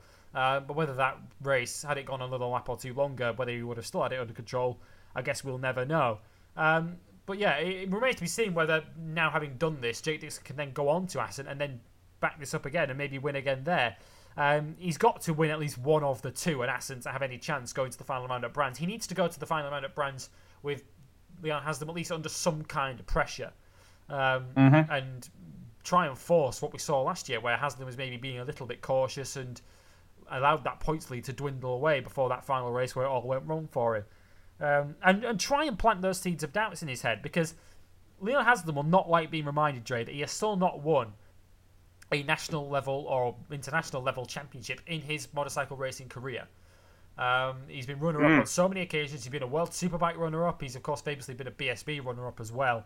And Jake Dixon's just got to keep telling himself, if I can keep reducing this lead and whittling it away, maybe those gremlins, maybe those demons will eat away at Haslam and the mistakes may creep in. He's just got to try and ask the question. Exactly. All he's got to do is try and force the issue. All he can do is ride to the best of his and hope other shit goes down behind him. That's all he can do at this point. I mean, okay, in most dogfights, he's not going to beat Haslam. That's fine. But all he can do now really is try. If he can just keep attacking like he did at Alton Park and with maximum aggression and just keep throwing the house at it and seeing what happens. We all know Haslam struggles at Brands, so who knows? So all he can do is just keep trying to force the issue and seeing what happens. That's all he can do. He's had a brilliant Alton Park weekend. He's been so consistent all year long. He's really stepped up to be, the biggest young hitter in domestic racing now. All he can do is just keep going and just seeing what can happen. And that's all he can do at this point. Yeah, and in fairness, Haslam was asked questions not by Dixon, but by his own motorcycle going pop on Saturday. And that could have been the scenario. In fairness to Haslam, that could have been the kind of scenario, a wet race, back of the grid, where things can go wrong. Where he could have easily tripped over someone coming through the field and left with no points. And with Dixon winning that first race, that could have seen his lead in one fell swoop drop to 20 points. One race into the showdown, and then it would have been game on. From there, especially with Dixon then going on to win the second race. But there were a number of hurdles thrown Haslam's way last weekend, Dre, and he pretty much dealt with them all. I mean, to go from 22nd to 3rd in that first race was a phenomenal piece of riding.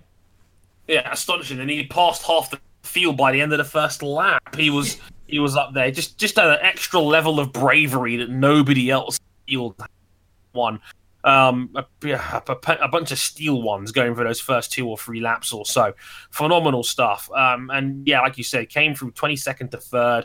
Had a good hard dog fight with Jason O'Halloran for that last podium spot for a little while. But again, rode superbly well in a race and in conditions that were terrible for bike racing. And Haslam with a title on the line. I think you would have begrudged him if he had dialed it down a little bit, just made sure he got the bike over the line and take what he could get. But no, he attacked it right from the first corner and really, at least he got pretty much the best possible results they could have gotten on this one.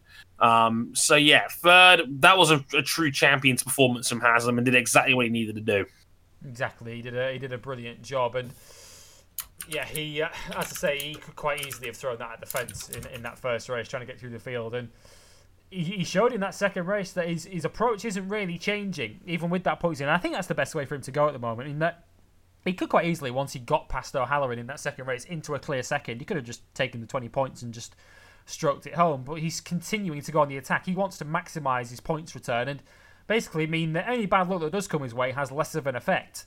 If he's got more points on the board, which I think is the right way for Haslam to go about it. And he appears to be attacking the showdown, quite literally, in a different way to last year. The fact that we've spoken so much now about Haslam and Dixon would indicate that it is just a 2-horse race for the championship now, and it almost certainly is. In fact, it is, practically.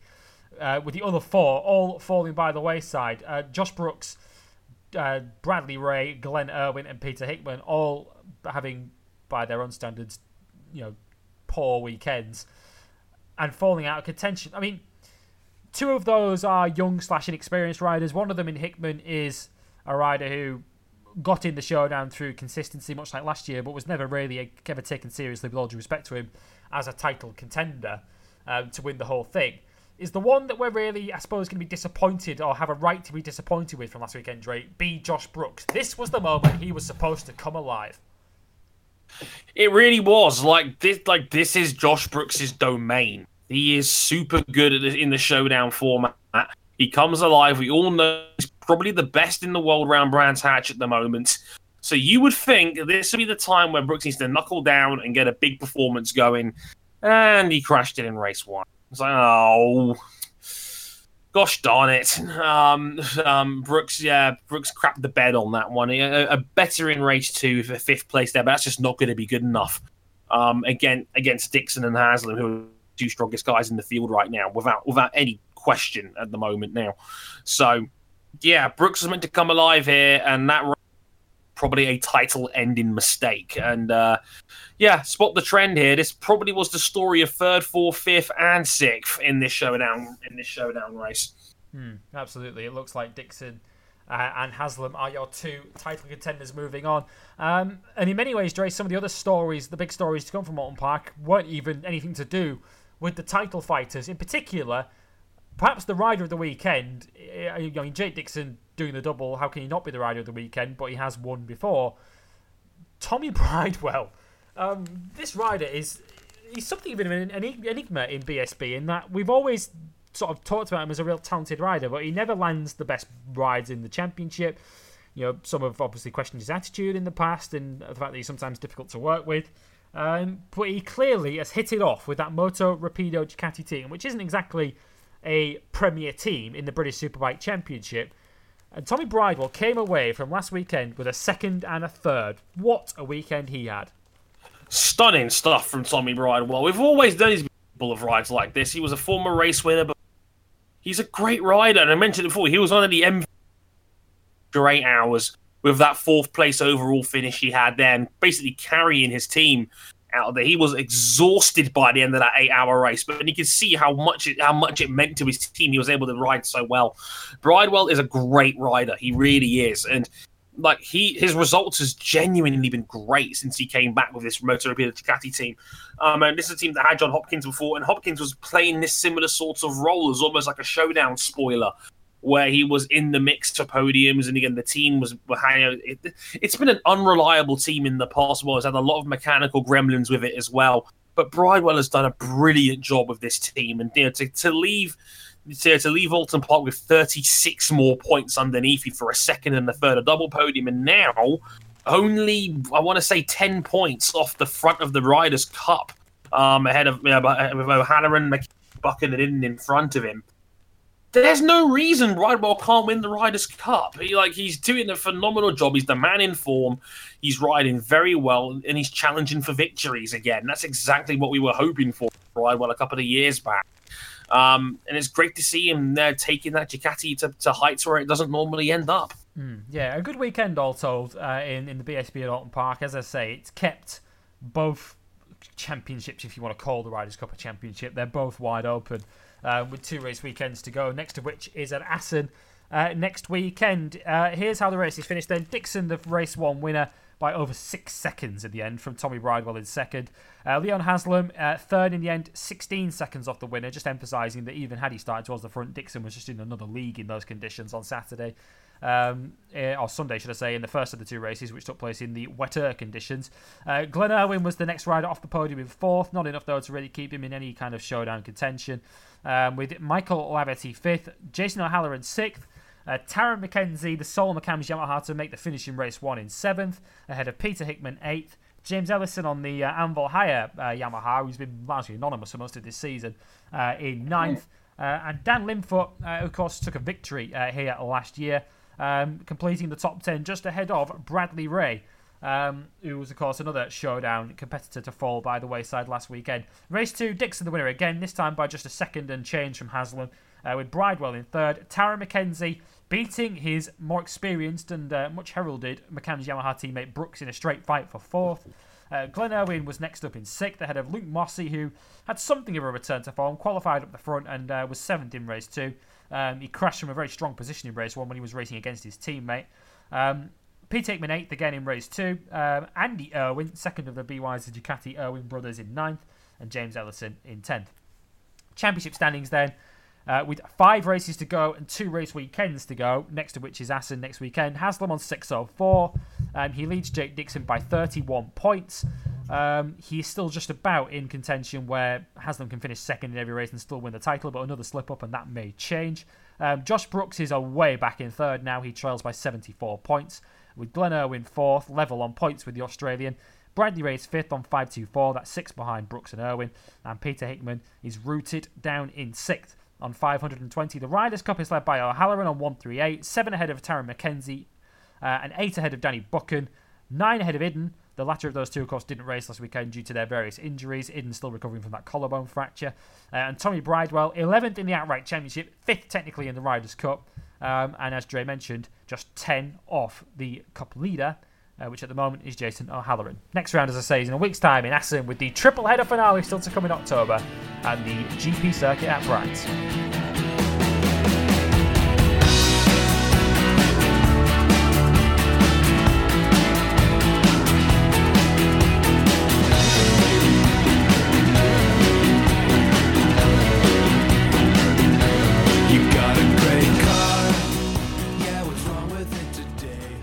On to the news, and a lot of this news comes from Moto2, but starting first of all, we'll bring you some Endurance World Championship news, because that championship started up again last weekend, the 2018/19 championship. Of course, last season's championship culminated at the Suzuka Eita with the victory for the Yamaha Factory Racing number 21.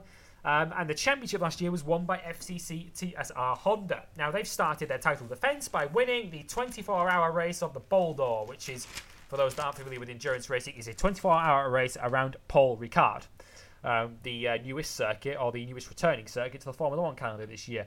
And for those that are wondering, they don't run down the chicane, down the long back straight. They go down the entire back straight. Yeah, boy!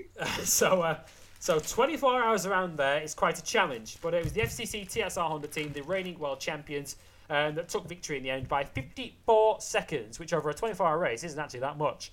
Ahead of the Yacht Yamaha team, the Yamaha Austria team, who had a crash midway through the race and recovered to finish second.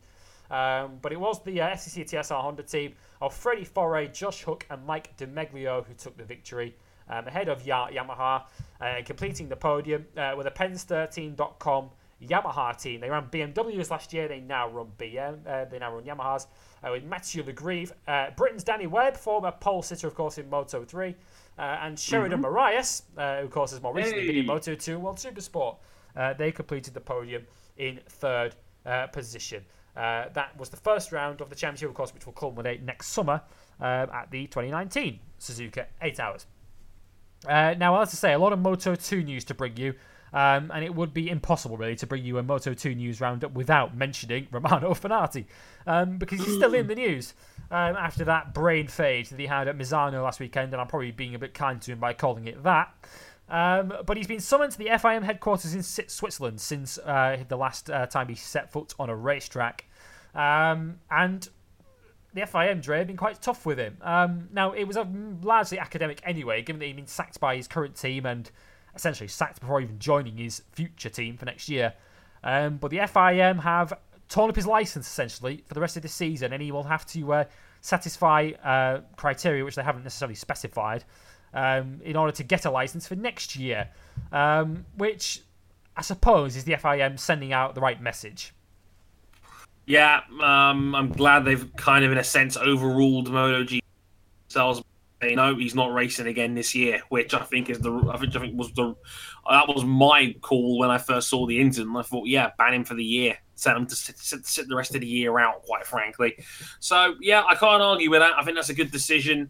And you know what? It also stops any team that maybe has a rider injury or has a sudden cut to just pick Fenati up off the free agency like nothing's happened. I'm glad that's basically been curtailed basically at this point. So yeah, I like the move. I think the FIM made the right decision here to take Fenati's license away for the year, and yeah, give us some time to sit at home and think about what he's done. Quite frankly, so yeah, I'm totally okay with that. I mean, last week we obviously devoted a lot of time to Romano Fenati's plight and his predicament that he'd kind of plunged himself in with his actions at Misano. And I'm just wondering, they discussed this on BT Sport today during Free Practice Aragon. Now that a couple of weeks have passed since the madness and the mayhem of Misano, I mean, how does it sit with us now? I mean, I don't know whether necessarily opinions of what he did have changed, but now that everything's calmed down a little bit since then, are we now more... I mean, to be fair, I think we were kind of this view last week. Are we now more of the view that this guy does deserve the chance, even if it's not in anywhere near the near future, this guy does deserve the chance one day to maybe restart and revitalise his career again if he chooses to? Yeah, I think so. I mean, like I said before, during last week's show, this is still a 22-year-old man who probably needs help. And I don't think anyone should have enough power to say this man can never ride a competitive motorcycle again. I'm a firm believer in second chances, and if the FIM deems it appropriate that he can ride again, I don't see why he shouldn't be denied that opportunity if someone believes they can get the best out of him as a rider and as a human being. Like, I don't see why not. I mean, he would have repaid his debt to bike racing, and I don't see any reason why someone else couldn't take a chance on him. So, no, from where I'm sitting, I feel like, yeah, the rest of the year out is an unprecedented level of suspension for him for what he's done, and I'm glad he's getting that. And when 2019 comes along, he gets a fresh start. And, you know, whether someone takes a chance on him remains to be seen. That's ultimately up to any potential employers if they want to take that gamble on him or not. That's up to them. But I don't think, you know, I mean, I don't think Fenati should be blackballed from riding a bike ever again. I think that's silly. And if Fenati comes through this a better rider and human being as a result, then the system's done its job. So, as far as I'm concerned, yeah, I don't see any reason why he shouldn't be given a second chance again down the road. Yeah, the Moto2 news segment for this week's show is very Italian heavy because a lot of the news surrounds next year, and it kind of has they are knock-on effects from what Romano Fenati did at Misano, because he was set to ride for the Forward Racing team, which of course were jumping into bed with MV Agusta for next year as they return to the World Championship in Grand Prix racing. That spot now looks like it's going to go to Matteo Passini, who's going to switch over from the Italtrans team. But Dre, Italtrans look like they found more than a capable replacement. Yeah, and Bastianini heading up there from his Moto3. Yeah, I think that's a very solid pull for Italtrans. I mean, at this point, like, I don't know what else Enea Bastianini can learn in Moto3. I think it's a good time for a rookie to move up as well, because everyone's starting from zero next year with the new Triumph. Exactly, with the new Triumphs, everyone's got a blank. Don't know how good anyone's truly going to be. So, yeah, now is as good a time as any, if you ask me, to come up to Moto2. And he's been a veteran of the Moto3 class now, which is weird to say for a guy still only 22 years old. But yeah, he's been a veteran of the class for quite some time. So now's as good a time as any to move up. I think it's a bit of a law of diminishing returns. He sticks around in Moto3. He gets to join a good Moto2 package, a good Moto2 team. Italtrans, you know, have contended for titles before. They've had multiple race winners in the past, obviously like Matteo Passini now and Taka Nakagami, who would go on to be in MotoGP and whatnot. They've had good riders come through them in the last few years, and there's no reason why that can't continue. I mean, didn't Frankie Morbidelli win his first Moto2 race of that team as well? I think he did, didn't he? Well, no, I think he got his first podium for them. Podium. But I think his first win came at the start of last year with Mark BDS. Yes, quite right. But it is a good team. It is a good team in this class because they famously ran Nakagami at the start of his Moto2 career as well, didn't they? Exactly. And he got results for them. It is a good team in the Moto2 class. They know what they're doing, and they've actually quietly under the radar been guiding Andrea Locatelli to some decent results this year as well.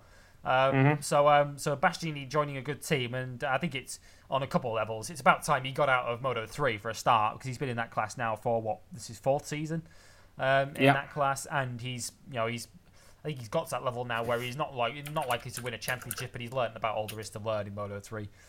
Getting onto a Moto2 bike, and let's see what he can do.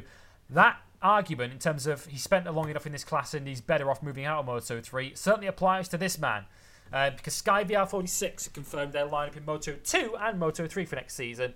And into their Moto2 team steps Nicolo Bulega, who started his Moto3 career brilliantly last year with the year before last, of course, when he stepped into the class and had a pole position very early, had a podium in his fourth race at Jerez. Sank without trace last season and hasn't really been very good this year either. This is a rider who I'm still convinced, Dre, is a sensational talent if he can get his head right and get the machine right. And I think given that he's very, very tall for an 18-year-old, I think Moto2 is the best place for him. I think so too. And again, he's the 6-footer, which is a bad fit for Moto3. Many a guy who has struggled in Moto3 due to their size has gone on to better things in Moto2. Like Jonas Volger is a good example of that. He was oversized for a Moto3 rider. He would go on to he would go on to Moto2 and be much stronger for it. It's just a better fit for a guy of his size. And yeah, again, I don't know how much Bulega is going to be in the hyper competitive Moto3 space. He's been in there 3 seasons now, and his career's not progressed. If anything, it's actually regressed a little bit in the time he's been with them. So as far as I'm concerned, moving up now again it's the right time for him. Bulega's a very talented rider, and I think Moto2 might be a better fit for him in the long run. Yeah, exactly. I think the bike will suit him better in terms of his being quite a tall rider, but also there'll be less pressure on him in Moto2. He won't be expected to be the golden child that I think many people thought he would be. Stepping out of the VR46 Junior World Championship team as the next super talent off that production line, and then starting his career so well. He was every bit as good as Joan Mir in their rookie seasons side by side. They went to the final round, fighting against each other to finish as Rookie of the Year that year. And of course, Mir took it. So Bulega, for me, there's a great rider in there. And there's one example I would give anybody who questions this move, and I'll give you Lorenzo Baldassari. Very, very similar career. Very, very tall rider at a very young age. You go take a look at his Moto3 record and try and spot the podiums. It won't take you long because there were none of them. But just look at how well he's done in Moto2. Because he was a phenomenal talent at a very young age, and he just he outgrew Moto3 essentially. And I think to a large extent that's what Bulega's done. So I think he'll do a great job next season. And alongside him, it has to be said, Jay, we shouldn't overlook him. He's retained his spot at the team, but Luca Marini looks well placed to lead that team next year.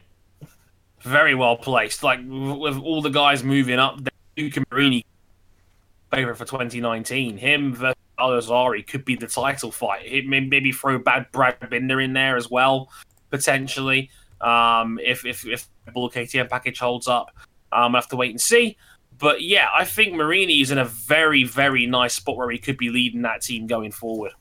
Exactly, he'll do a great job. Their Moto3 lineup has been confirmed as well. They've retained Dennis Foggia, which is no great surprise because he's, of course, a rookie this season. He's done a solid job. His teammate, it'll be a great one for commentators alike next season to pronounce, the Italianly splendidly named Celestino Vietti Ramos, who will join Foggia in their Sky VR46 Moto3 team. He's currently 10th in the Moto3 Junior World Championship, riding for, unsurprisingly, the Sky VR46 Junior team in that championship. So he will be the next rider into their Grand Prix team next season, partnering Foggia for 2019. Now let's look ahead to this weekend then and preview the Aragon Grand Prix before we go. It's the penultimate European round of the championship with the 4 Asia-Pacific flyaways and Valencia to go once this weekend is out of the way. It's a weekend that, on the face of it, is heavily weighted in favour of Marc Marquez, Dre. And we sometimes would say, oh yeah, Marc Marquez owned last weekend. Well, he doesn't necessarily own Aragon, but he does own one particular corner. They've named Turn 10 after him. Yes, the downhill left-hander is now officially the Marc Marquez corner. Put up a beautiful monument there Thursday as well. Showed it off the ant in the in full display, which is Marquez's signature. Very, very nice indeed. And yeah, very cool in general. And we saw Jorge Lorenzo get the final corner at Jerez named after him after his infamous pool jump a few years ago, and that was after his second premier top flight title. So to get a corner in racing named after you while you're still an active competitor and still only 25 years old, it goes to show you the level of impact that Marquez has had in back home in Spain and in MotoGP already. So yeah, very cool distinction for Marquez to have. Very cool. And in terms of the championship and what we've got this weekend, Marc Marquez leads it by, well, a sizable advantage of 70-plus points over Andrea Dovizioso, who's now up into second by virtue of his win at Misano. Marc Marquez is in that luxurious position where he can just follow the Ducatis if he has to, which is largely what he did in Misano, and just pick up the scraps if one or two of the Ducatis make mistakes.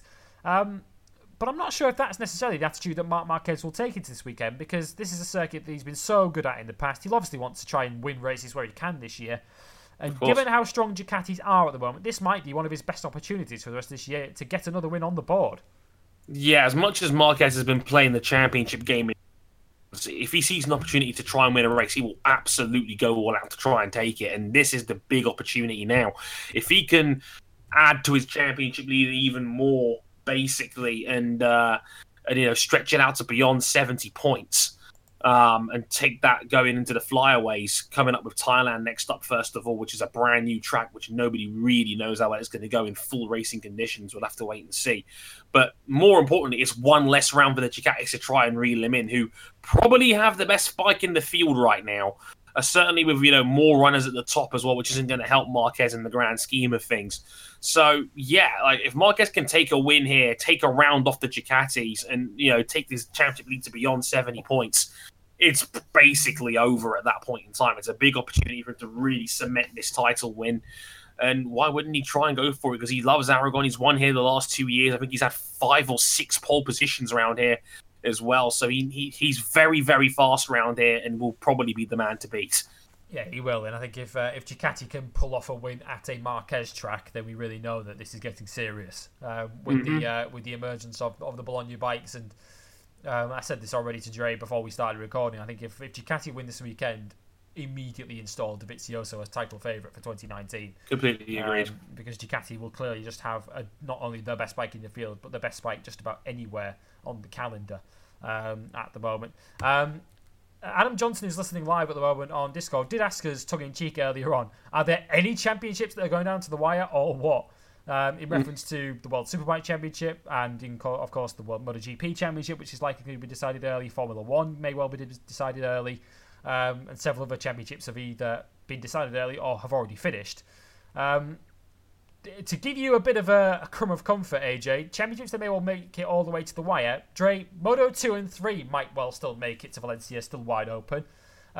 Certainly Moto 2 should, given that it's only an 8-point lead at the moment for Bagnaia over Oliveira.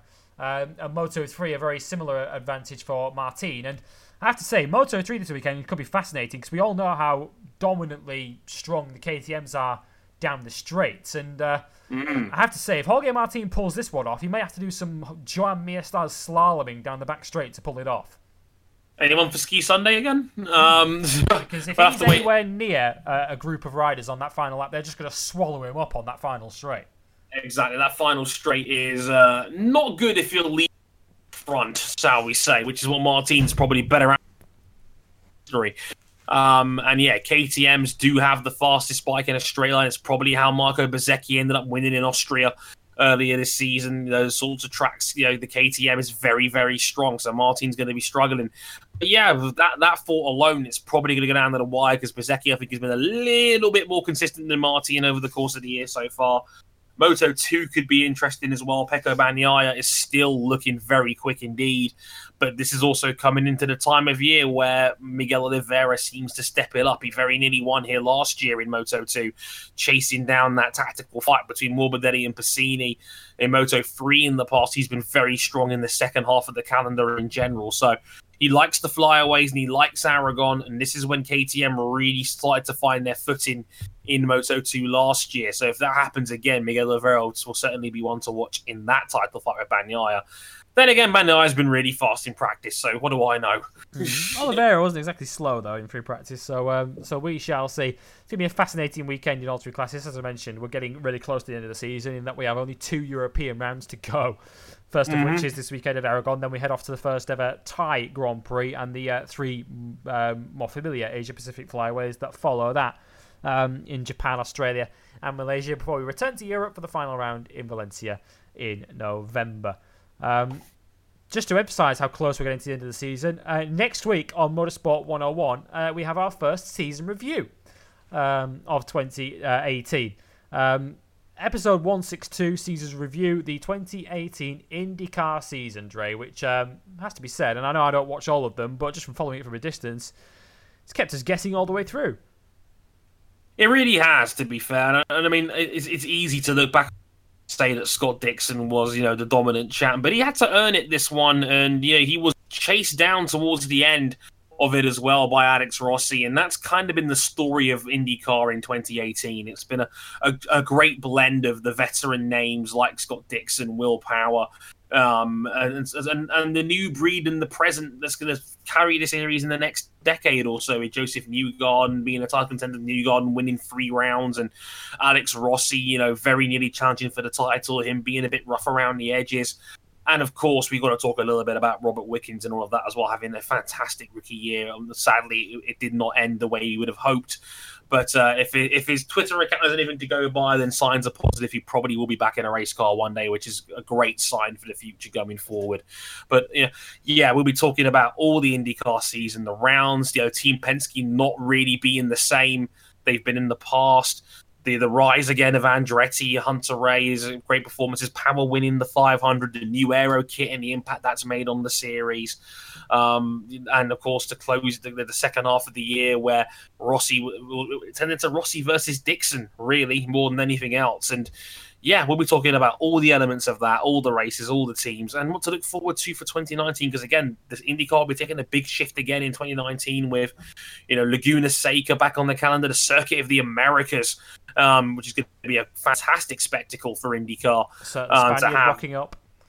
Potentially Fernando Alonso, the big news is in race, ran into 2 cars next year and taking both first and second in the Indy Lights title, with Pato O'Ward, who had that sensational weekend in Sonoma with that 9th placed finish and making the Fast 6 in qualifying, and Colton Herta, who was second in Indy Lights last year, still only 18 years old, is going to be in IndyCar full-time next year with Hardin Racing. Now it should be named the Hardin Steinbringer Racing Team.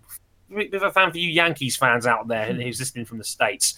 So a lot to look forward to there for the 2019 season, and we will go all the way back through 2018 and look forward to the future of IndyCar in our season review for episode 162 next week. Yep, do tune into that. Before we go there, the other places you can find us, facebook.com/motorsport101, on Twitter @motorsport_101 is the place to follow us. Our YouTube channel, youtube.com/motorsport101. Do check that out because we have a new Dre Brief video up there this week explaining why we are missing Nico Rosberg from Formula One so much. So do check that out. Our website is motorsport101.com. Where you can find our written content over there as well, and our Patreon page where you can back us financially and yourself early access to our podcasts. It's patreon.com/motorsport101. If you back us at $5 a month, you get the podcast earlier than everyone else. If you back us at the $10 level, you can listen in live on our Discord server, as several of you are doing right now. And thank you to all of you for listening. We'll be back next week here on Bike Live for episode 80 of Bike Live here on Motorsport 101 to review the MotoGP of Aragon, which we're delighted to say will feature the Spanish Elvis. And if that's not a reason to tune in next week, then I don't know what is. We'll be back for episode 80 next week as we review the Aragon Grand Prix in MotoGP, Moto2 and Moto3. With that brings us to the end of episode 79, as we saw another captivating race in this year's World Supersport title fight. But if your name's Lucas Mahias, it fell rather flat. We will see you next week.